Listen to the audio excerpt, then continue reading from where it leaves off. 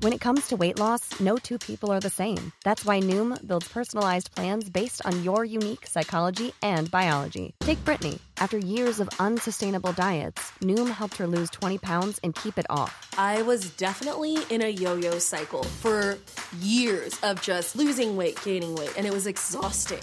And Stephanie. She's a former D1 athlete who knew she couldn't outtrain her diet, and she lost 38 pounds.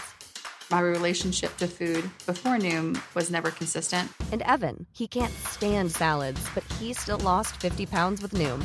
I never really was a salad guy. That's just not who I am. Even through the pickiness, Noom taught me that building better habits builds a healthier lifestyle. I'm not doing this to get to a number. I'm doing this to feel better.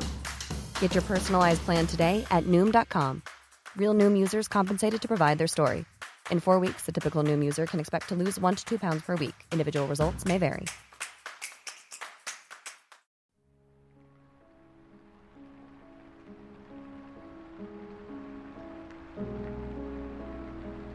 Hello, and welcome to Scare You to Sleep.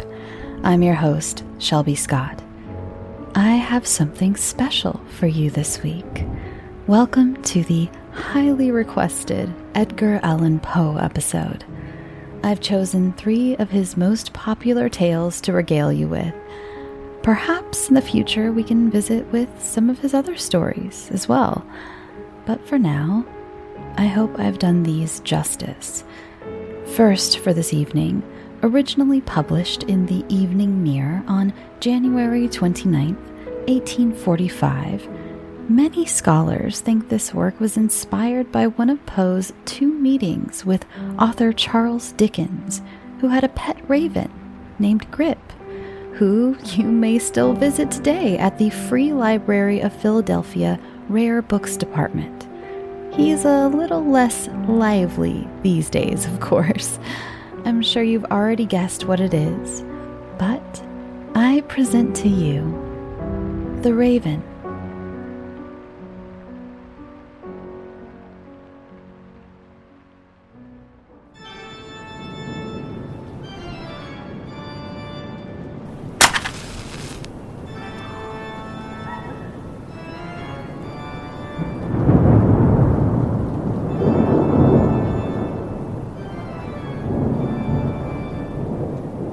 Once upon a midnight dreary, while I pondered, weak and weary, over many a quaint and curious volume of forgotten lore, while I nodded, nearly napping, suddenly there came a tapping, as of someone gently rapping at my chamber door.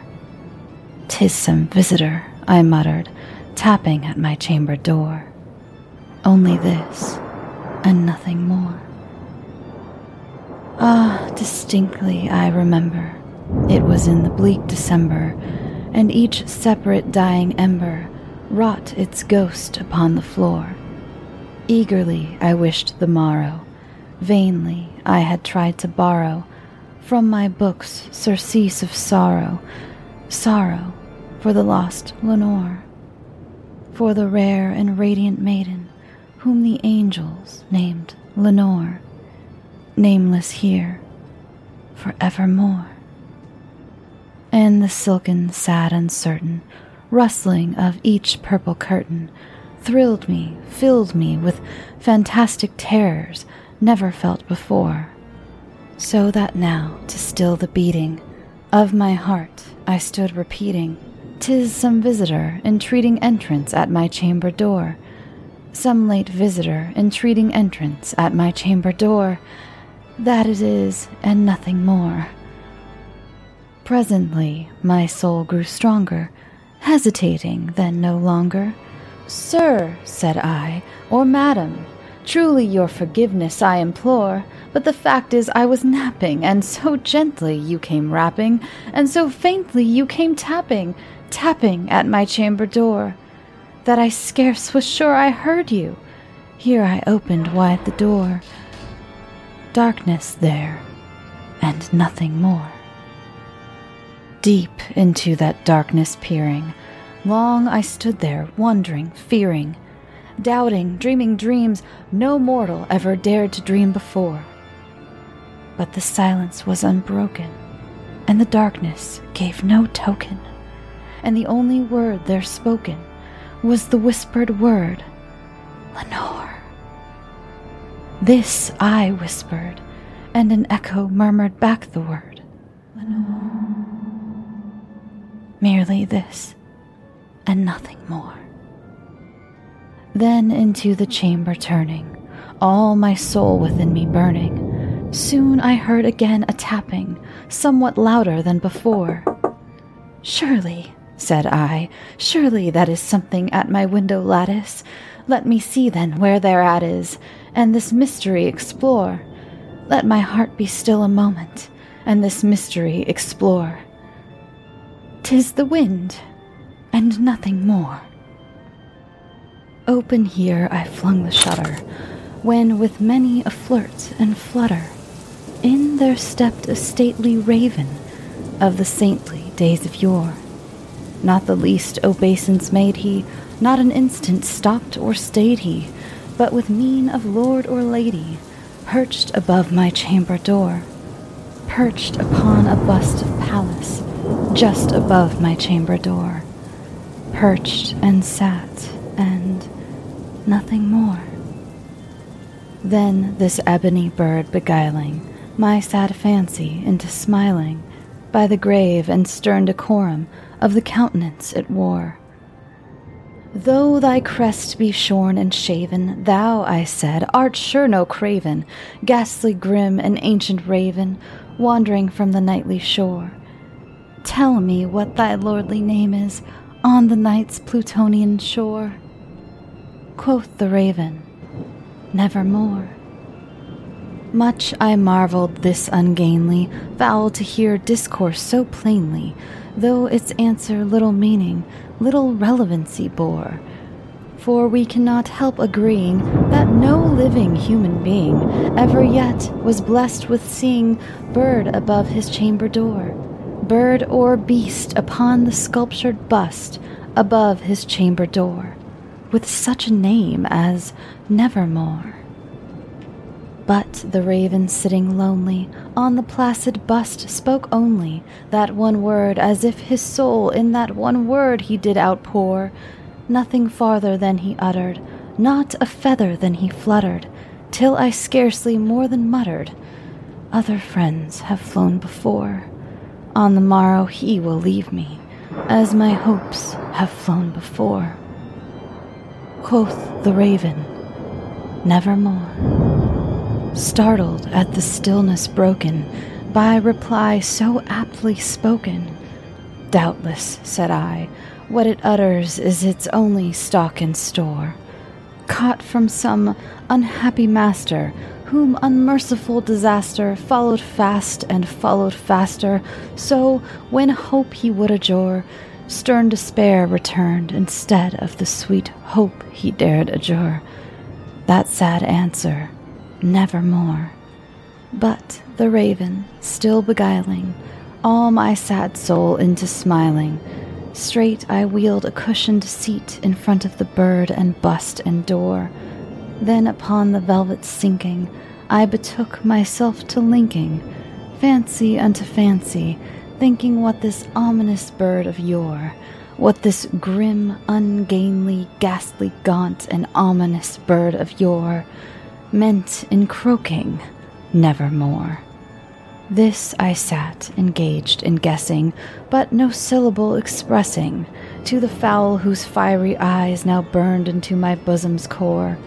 This and more I sat divining, with my head at ease reclining on the cushion's velvet lining that the lamplight gloated o'er, but whose velvet violet lining with the lamplight gloating o'er she shall press, ah, nevermore.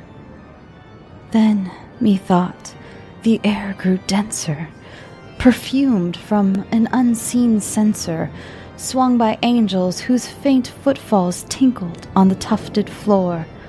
Wretch, I cried, thy God hath lent thee, by these angels he hath sent thee, respite and nepenthe from thy memories of Lenore. Quaff, oh quaff this kind nepenthe, and forget this lost Lenore. Quoth the raven, nevermore. Prophet, said I, thing of evil, prophet still, if bird or devil, whether tempter sent or whether tempest tossed thee here ashore, desolate yet all undaunted, on this desert land enchanted, on this home by horror haunted. Tell me truly, I implore, is there balm in Gilead? Tell me, I implore. Quoth the raven, nevermore. Prophet, said I, thing of evil, prophet still, if bird or devil, by that heaven that bends above us, by that God we both adore. Tell this soul with sorrow laden, if within the distant Aidenn it shall clasp a sainted maiden, whom the angels named Lenore. Clasp a rare and radiant maiden, whom the angels named Lenore. Quoth the raven, nevermore.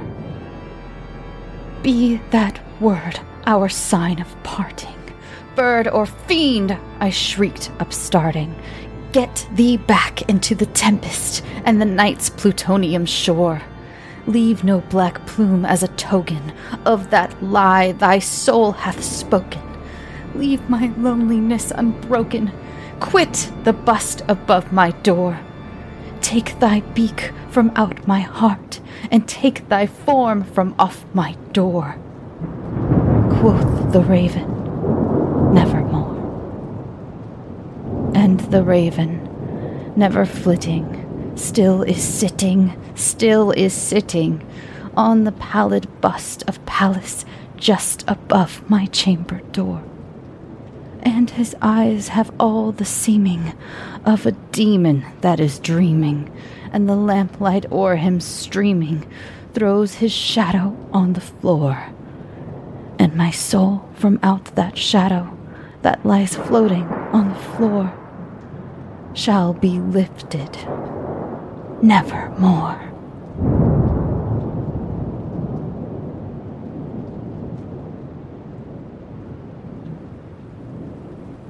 Our next story is one that I got many, many requests for.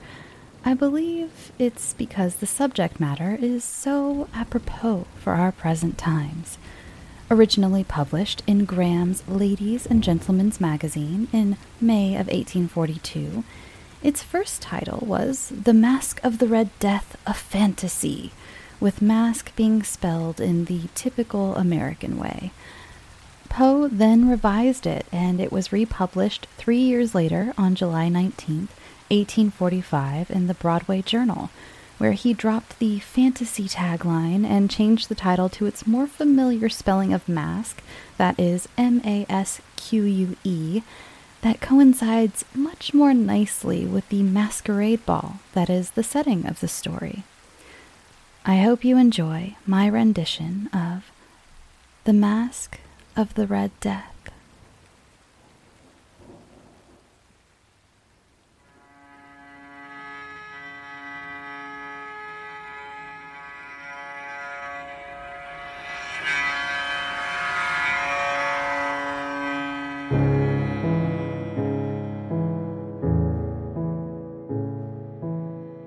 The Red Death had long devastated the country. No pestilence had ever been so fatal or so hideous. Blood was its avatar and its seal, the madness and the horror of blood. There were sharp pains and sudden dizziness, and then profuse bleeding at the pores with dissolution.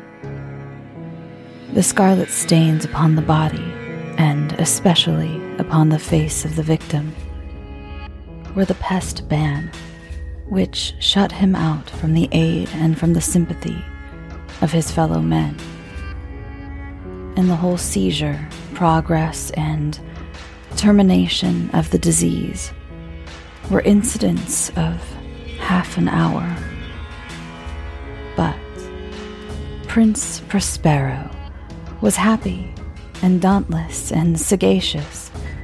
When his dominions were half depopulated, he summoned to his presence 1,000 hale and light-hearted friends from among the knights and dames of his court, and with these retired to the deep seclusion of one of his crenellated abbeys.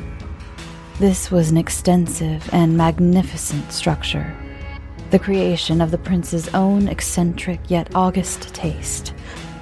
A strong and lofty wall girdled it in. This wall had gates of iron.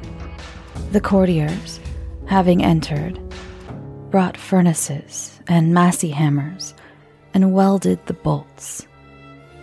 They resolved to leave means neither of ingress nor egress to the sudden impulses of despair or of frenzy from within. The abbey was amply provisioned. With such precautions, the courtiers might bid defiance to contagion.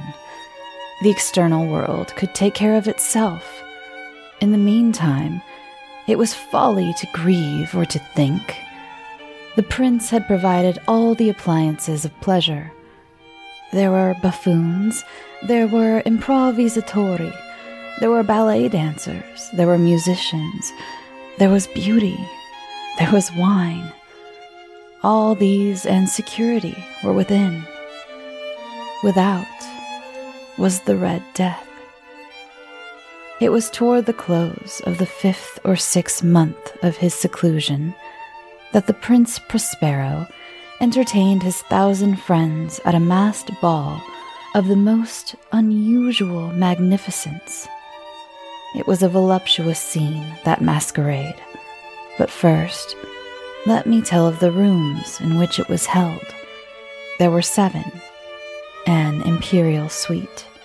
In many palaces, however, such suites form a long and straight vista, while the folding doors slide back neatly to the walls on either hand, so that the view of the whole extent is scarcely impeded. Here the case was very different, as might have been expected from the Duke's love of the bizarre. The apartments were so irregularly disposed that the vision embraced but little more than one at a time. There was a sharp turn at the right and left in the middle of each wall. A tall and narrow Gothic window looked out upon a closed corridor, of which pursued the windings of the suite. These windows were of stained glass, whose color varied in accordance with the prevailing hue of the decorations of the chamber into which it opened. That at the eastern extremity was hung, for example, in blue, and a vividly blue were its windows. The second chamber was purple in its ornaments and tapestries, and here the panes were purple. The third was green throughout, and so were the casements. The fourth was furnished and lighted with orange, the 5th with white, the 6th with violet.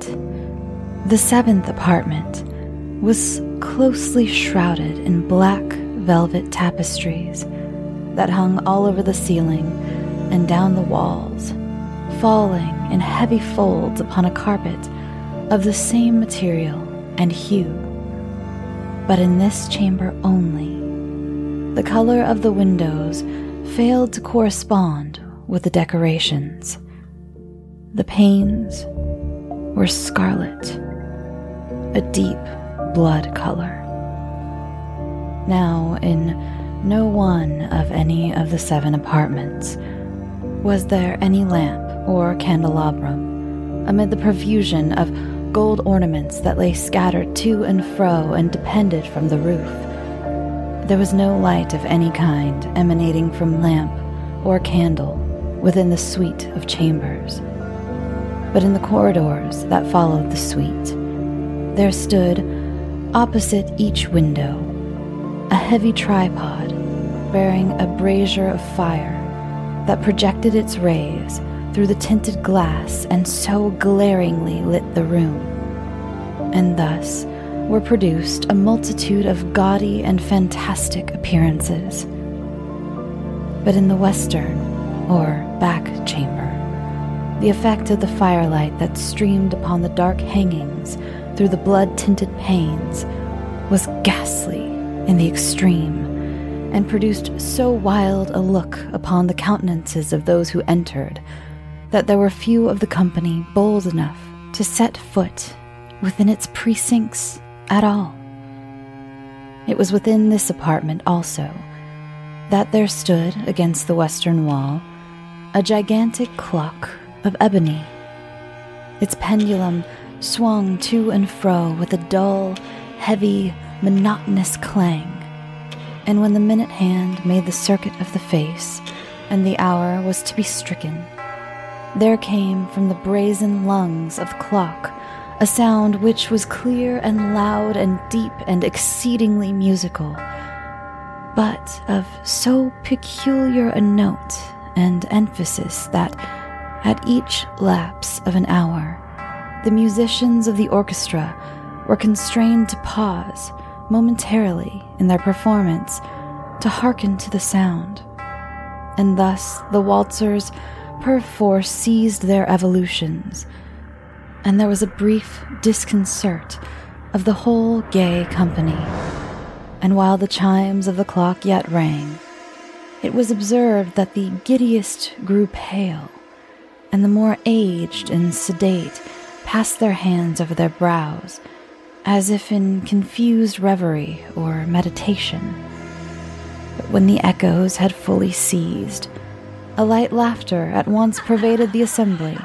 The musicians looked at each other and smiled as if at their own nervousness and folly, and made whispering vows, each to the other, that the next chiming of the clock should produce in them no similar emotion. And then, after the lapse of 60 minutes, which embrace 3,600 seconds of time that flies, there came yet another chiming of the clock. And then were the same disconcert and tremulousness and meditation as before. But, in spite of these things, it was a gay and magnificent revel. The tastes of the Duke were peculiar. He had a fine eye for color and effects. He disregarded the decora of mere fashion. His plans were bold and fiery, and his conceptions glowed with barbaric luster. There are some who would have thought him mad. His followers felt that he was not. It was necessary to hear and see and touch him to be sure he was not. He had directed, in great part, the movable embellishments of the 7 chambers upon occasion of this great fete, and it was his own guiding taste which had given character to the masqueraders.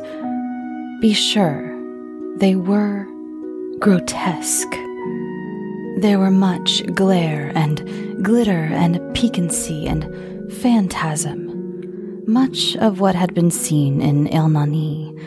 There were arabesque figures with unsuited limbs and appointments. There were delirious fancies such as the madman fashions. There were much of the beautiful, much of the wanton, much of the bizarre, something of the terrible, and not a little of that which might have excited disgust.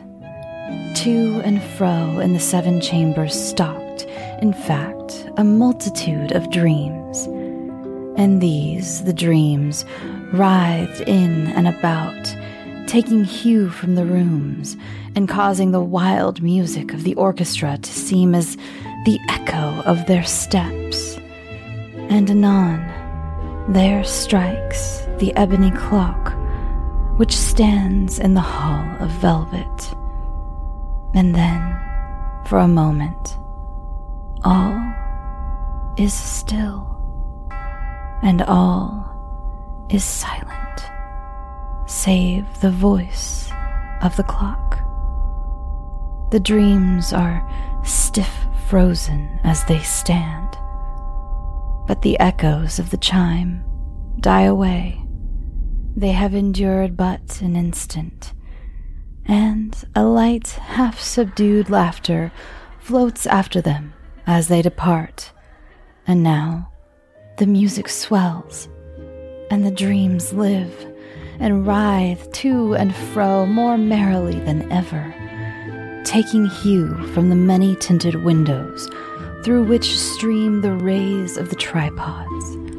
But to the chamber which lies most westwardly of the 7, there are now none of the maskers who venture, for the night is waning away, and there flows a ruddier light through the blood-colored panes, and the blackness of the sable drapery appalls.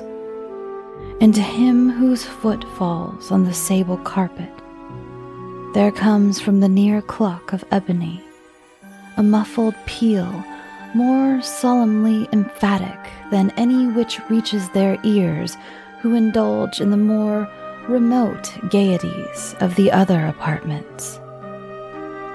But these other apartments were densely crowded, and in them beat feverishly the heart of life.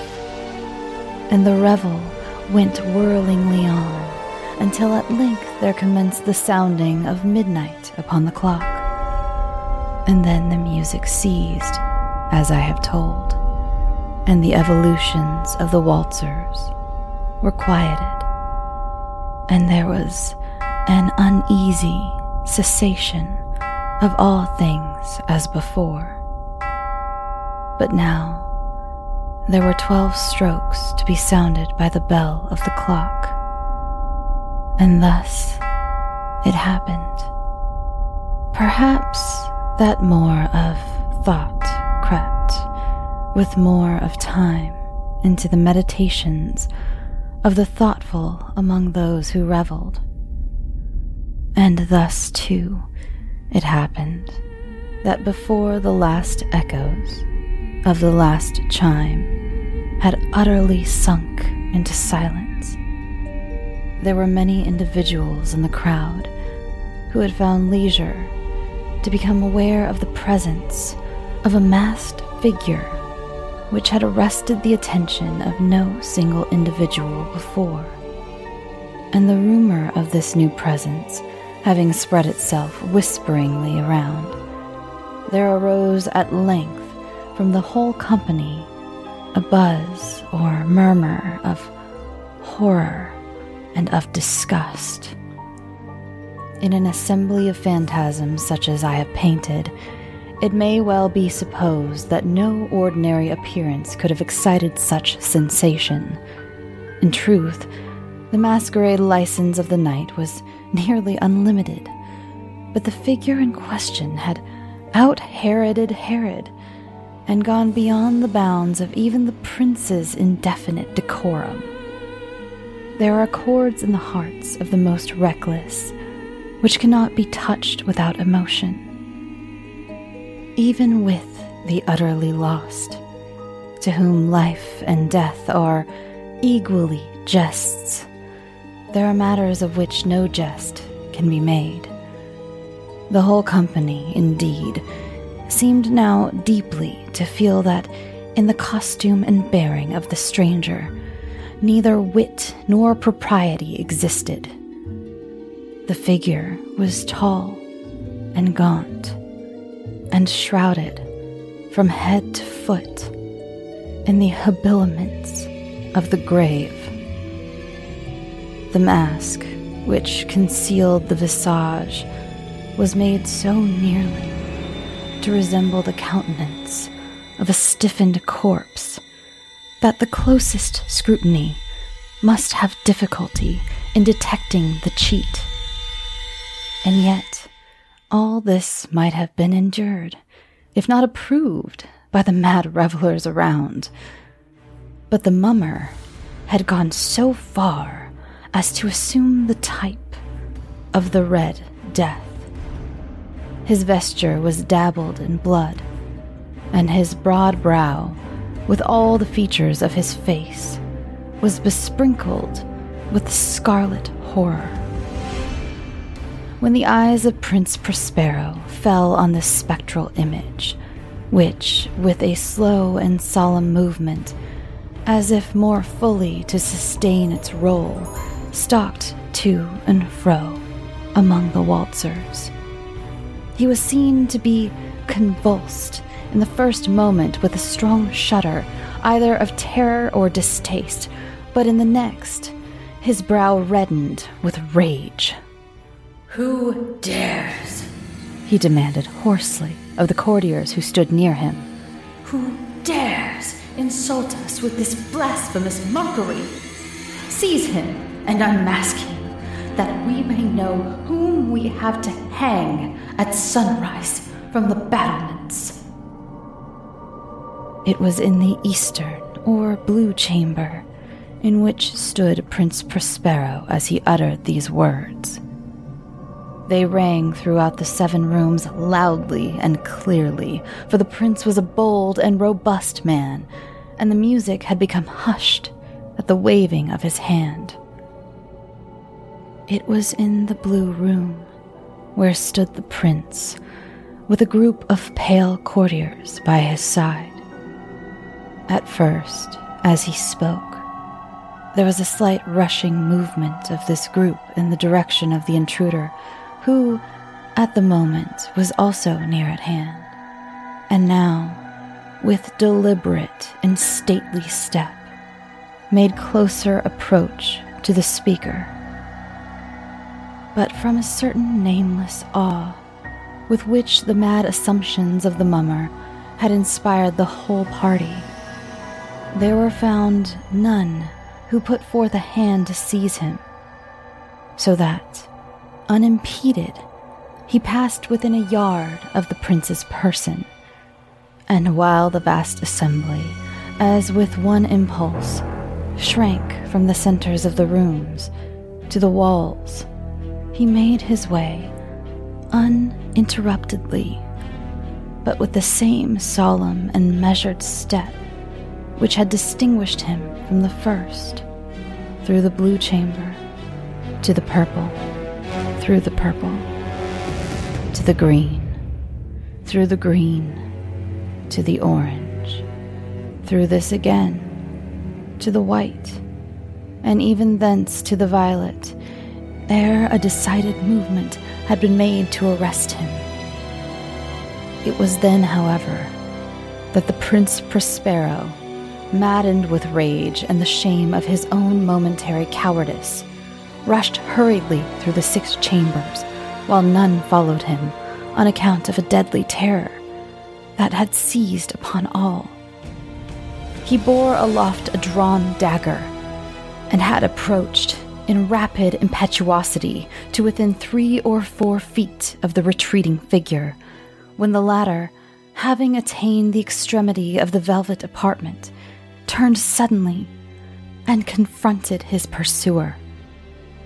There was a sharp cry, and the dagger dropped gleaming upon the sable carpet, upon which, most instantly afterward, fell prostrate in death the Prince Prospero. Then, summoning the wild courage of despair, a throng of revelers at once threw themselves into the black apartment, and seizing the mummer, whose tall figure stood erect and motionless within the shadow of the ebony clock, gasped in unutterable horror at finding the grave cerements and corpse-like mask, which they handled with so violent a rudeness, untenanted by any tangible form. And now was acknowledged the presence of the Red Death. He had come like a thief in the night, and one by one dropped the revelers in the blood-bedewed halls of their revel, and died each in the despairing posture of his fall, and the life of the ebony clock went out with that of the last of the gay, and the flames of the tripods expired, and darkness and decay and the Red Death held illimitable dominion over all.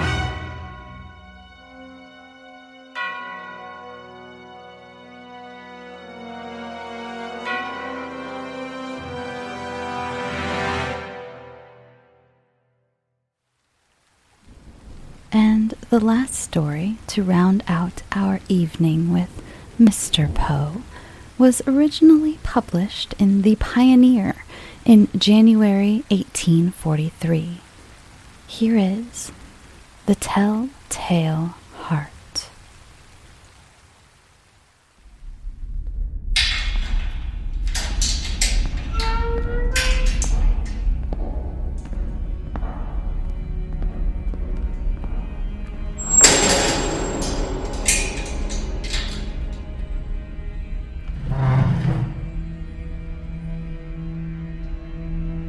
True. Nervous. Very, very dreadfully nervous. I had been and am. But why will you say that I am mad? The disease had sharpened my senses, not destroyed, not dulled them. Above all was the sense of hearing acute. I heard all things in the heaven and in the earth. I heard many things in hell. How then am I mad? Hearken and observe how healthily, how calmly I can tell you the whole story.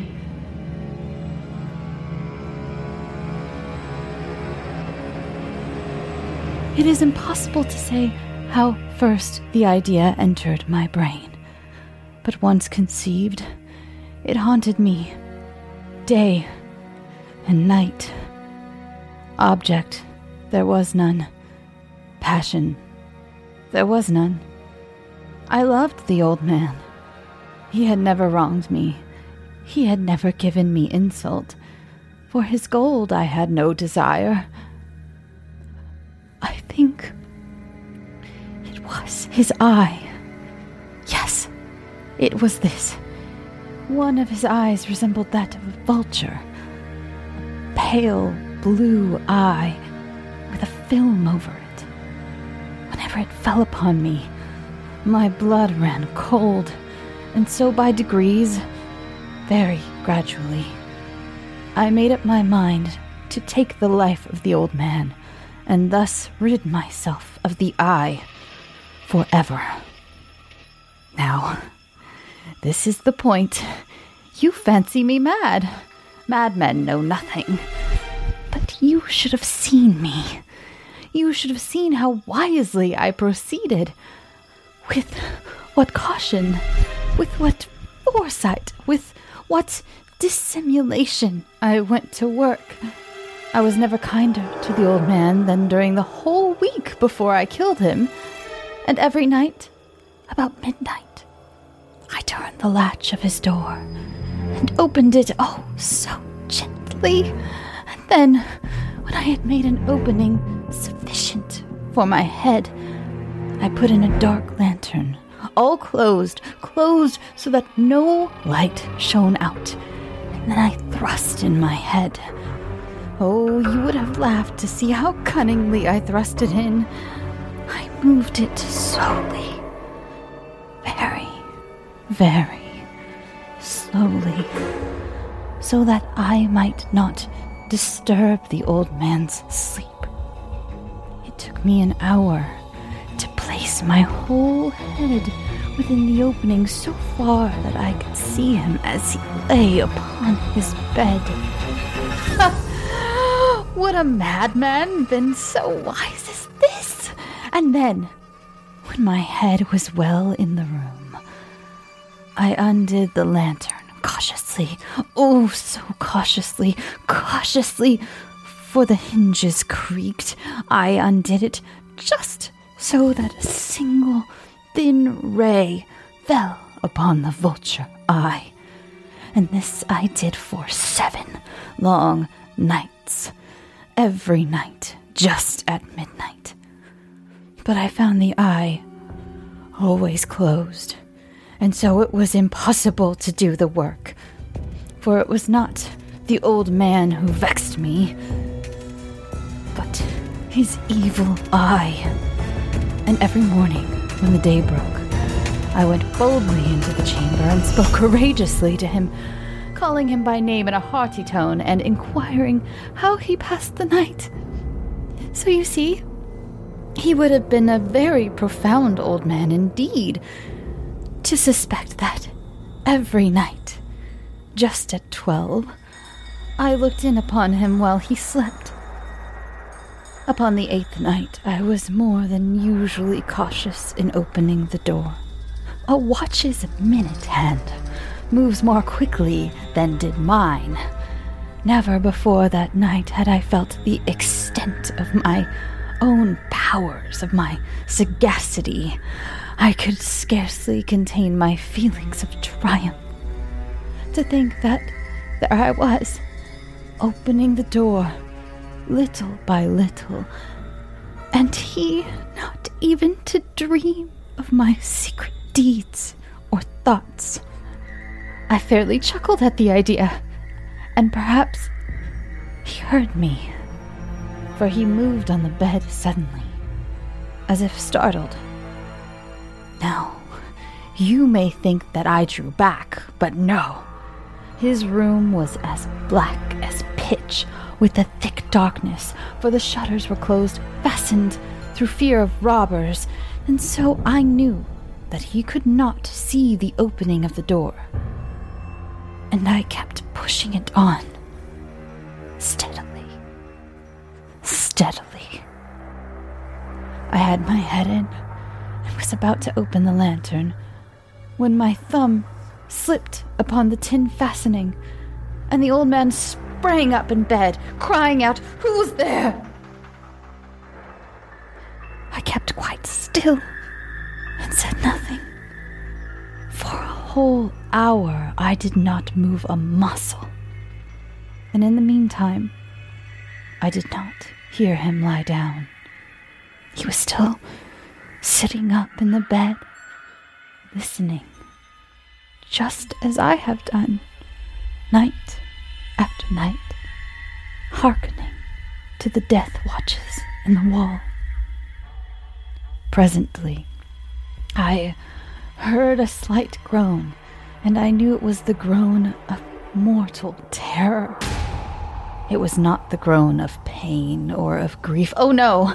It was the low, stifled sound that arises from the bottom of the soul when overcharged with awe. I knew the sound well. Many a night, just at midnight, when all the world slept, it has welled up from my own bosom, deepening with its dreadful echo the terrors that distracted me. I say I knew it well. I knew what the old man felt and pitied him. Although I chuckled at heart, I knew that he had been lying awake ever since the first slight noise when he had turned in the bed. His fears had been ever since growing upon him. He had been trying to fancy them causeless, but could not. He had been saying to himself, "It is nothing but the wind in the chimney. It is only a mouse crossing the floor, or it is merely a cricket which has made a single chirp." Yes, he has been trying to comfort himself with these suppositions, but he had found all in vain. All in vain, because death, in approaching him, had stalked with his black shadow before him and enveloped the victim. And it was the mournful influence of the unperceived shadow that caused him to feel, although he neither saw nor heard, to feel the presence of my head within the room. When I had waited a long time, very patiently without hearing him lie down. I resolved to open a little, a very, very little crevice in the lantern. So I opened it. You cannot imagine how stealthily, until at length a single dim ray, like the thread of the spider, shot out from the crevice and fell upon the vulture eye. It was open, wide open, and I grew furious as I gazed upon it. I saw it with perfect distinctness, all a dull blue with a hideous veil over it that chilled the very marrow in my bones. But I could see nothing else of the old man's face or person, for I had directed the ray, as if by instinct, precisely upon the damned spot. And now, have I not told you what you mistake for madness is but over-acuteness of the senses?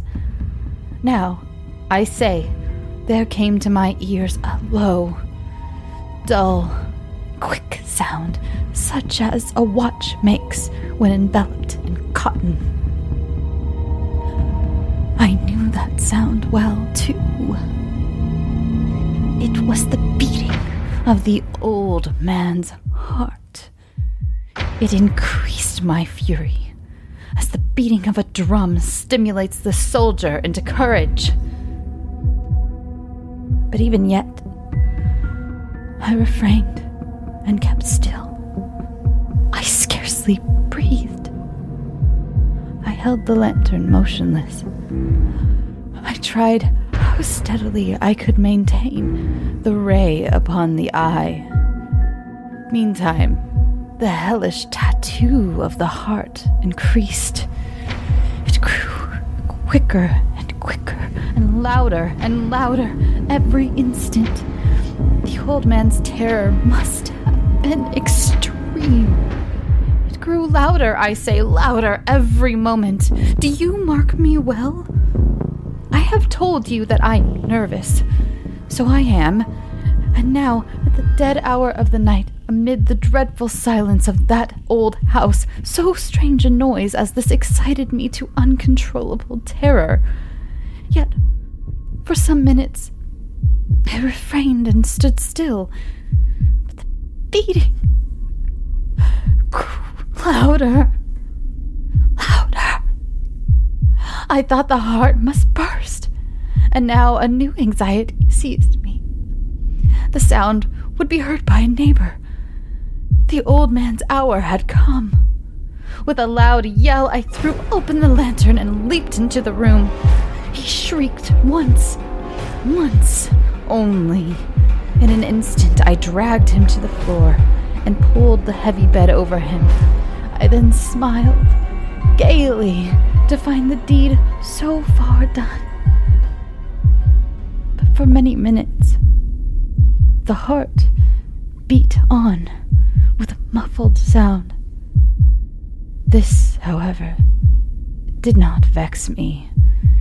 It would not be heard through the wall. At length, it ceased.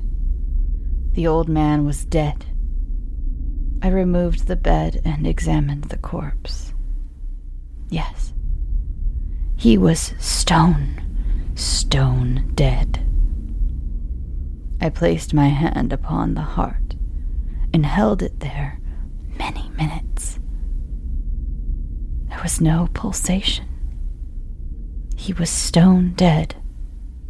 His eye would trouble me no more. If still you think me mad, you will think so no longer when I describe the wise precautions I took for the concealment of the body. The night waned, and I worked hastily, but in silence. First of all, I dismembered the corpse. I cut off the head and the arms and the legs. I then took up 3 planks from the floor of the chamber and deposited all between the scantlings. I then replaced the board so cleverly, so cunningly, that no human eye, not even his, could have detected anything wrong. There was nothing to wash out, no stain of any kind, no blood spot whatever. I had been too wary for that. A tub had caught all. When I had made an end of these labors, it was 4 o'clock, still dark as midnight. As the bell sounded the hour, there came a knocking at the street door. I went down to open it with a light heart, for what had I now to fear? There entered 3 men, who introduced themselves with perfect suavity as officers of the police. A shriek had been heard by the neighbor during the night. Suspicion of foul play had been aroused. Information had been lodged at the police office, and they, the officers, had been deputed to search the premises. I smiled, for what had I to fear? I bade the gentleman welcome. The shriek, I said, was my own in a dream. The old man, I mentioned, was absent in the country. I took my visitors all over the house. I bade them search well. I led them at length to his chamber. I showed them his treasures, secure, undisturbed. In the enthusiasm of my confidence, I brought chairs into the room and desired them here to rest from their fatigues, while I myself, in the wild audacity of my perfect triumph, placed my own seat upon the very spot which reposed the corpse of the victim. The officers were satisfied. My manner had convinced them. I was singularly at ease. They sat, and while I answered cheerily, they chatted of familiar things. But ere long, I felt myself getting pale, and wished them gone. My head ached, and I fancied a ringing in my ears. But still they sat, and still chatted. The ringing became more distinct. It continued and became more distinct. I talked more freely to get rid of the feeling, but it continued and gained definitiveness, until at length I found that the noise was not within my ears. No doubt, I now grew very pale, but I talked more fluently and with a heightened voice. Yet the sound increased. And what could I do? It was a low, dull, quick sound. Much such a sound as a watch makes when enveloped and caught.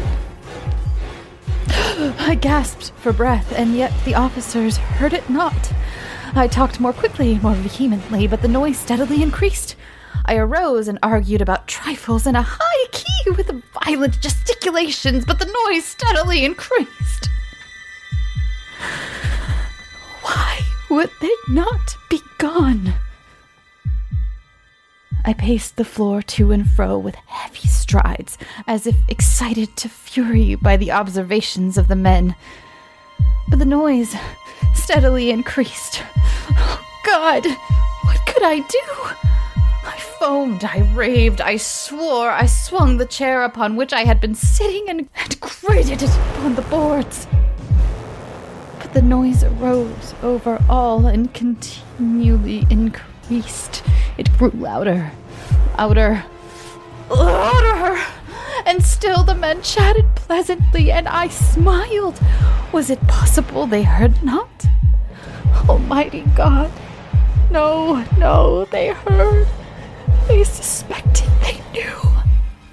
They were making a mockery of my horror. This, I thought, and this, I think. But anything was better than this agony. Anything was more tolerable than this derision. I could bear these hypocritical smiles no longer. I felt that I must scream or die, and now again, hark, louder, louder, louder, louder. Villains! I shrieked. Dissemble no more. I admit the deed. Tear up the planks. Here, here. It is the beating of his hideous heart.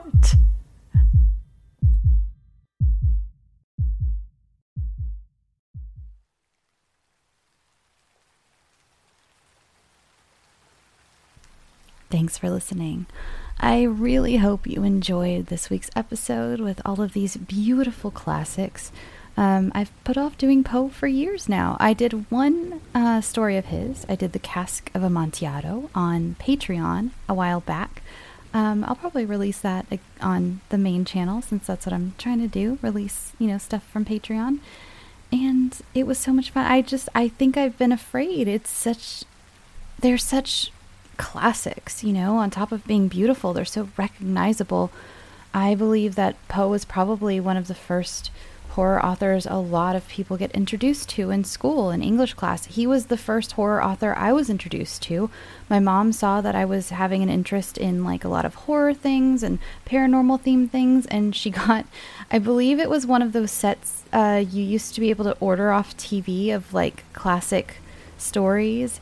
And I can remember them. They had brown covers. Anyway, she got me an Edgar Allan Poe one, and she said when she was in school, she really loved the story, The Pit and the Pendulum.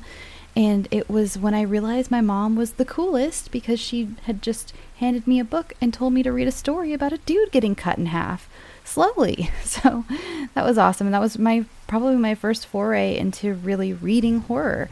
So Edgar Allan Poe's works mean a lot to me. And I was a little bit nervous to try to do them. I hope you liked my rendition of these 3 stories. If you like them, I'd totally be willing to do more of them. So let me know. All right.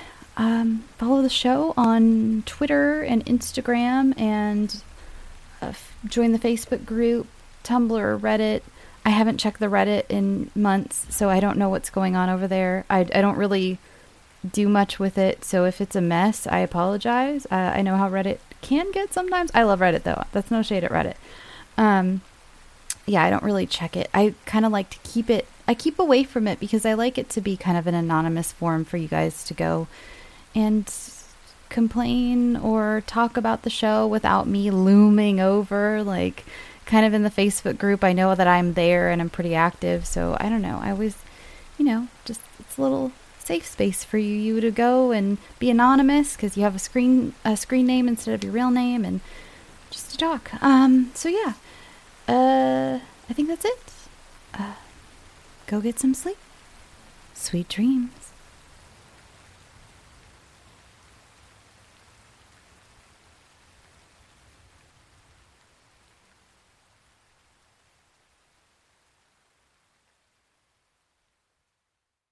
Murder in America is a true crime podcast that covers stories from all 50 states, including stories of mass shootings, serial killers, and lesser-known murders. Do you find yourself doing more research after listening to a true crime show? Well, Courtney and I used to do the same thing, and that's why we created Murder in America. Our podcast dives deep into each case. Our storytelling will make you feel like you're right there within the case with us, watching it all play out, and we do not shy away from the graphic details. If you're a fan of true crime, then listen to Murder in America on Spotify now.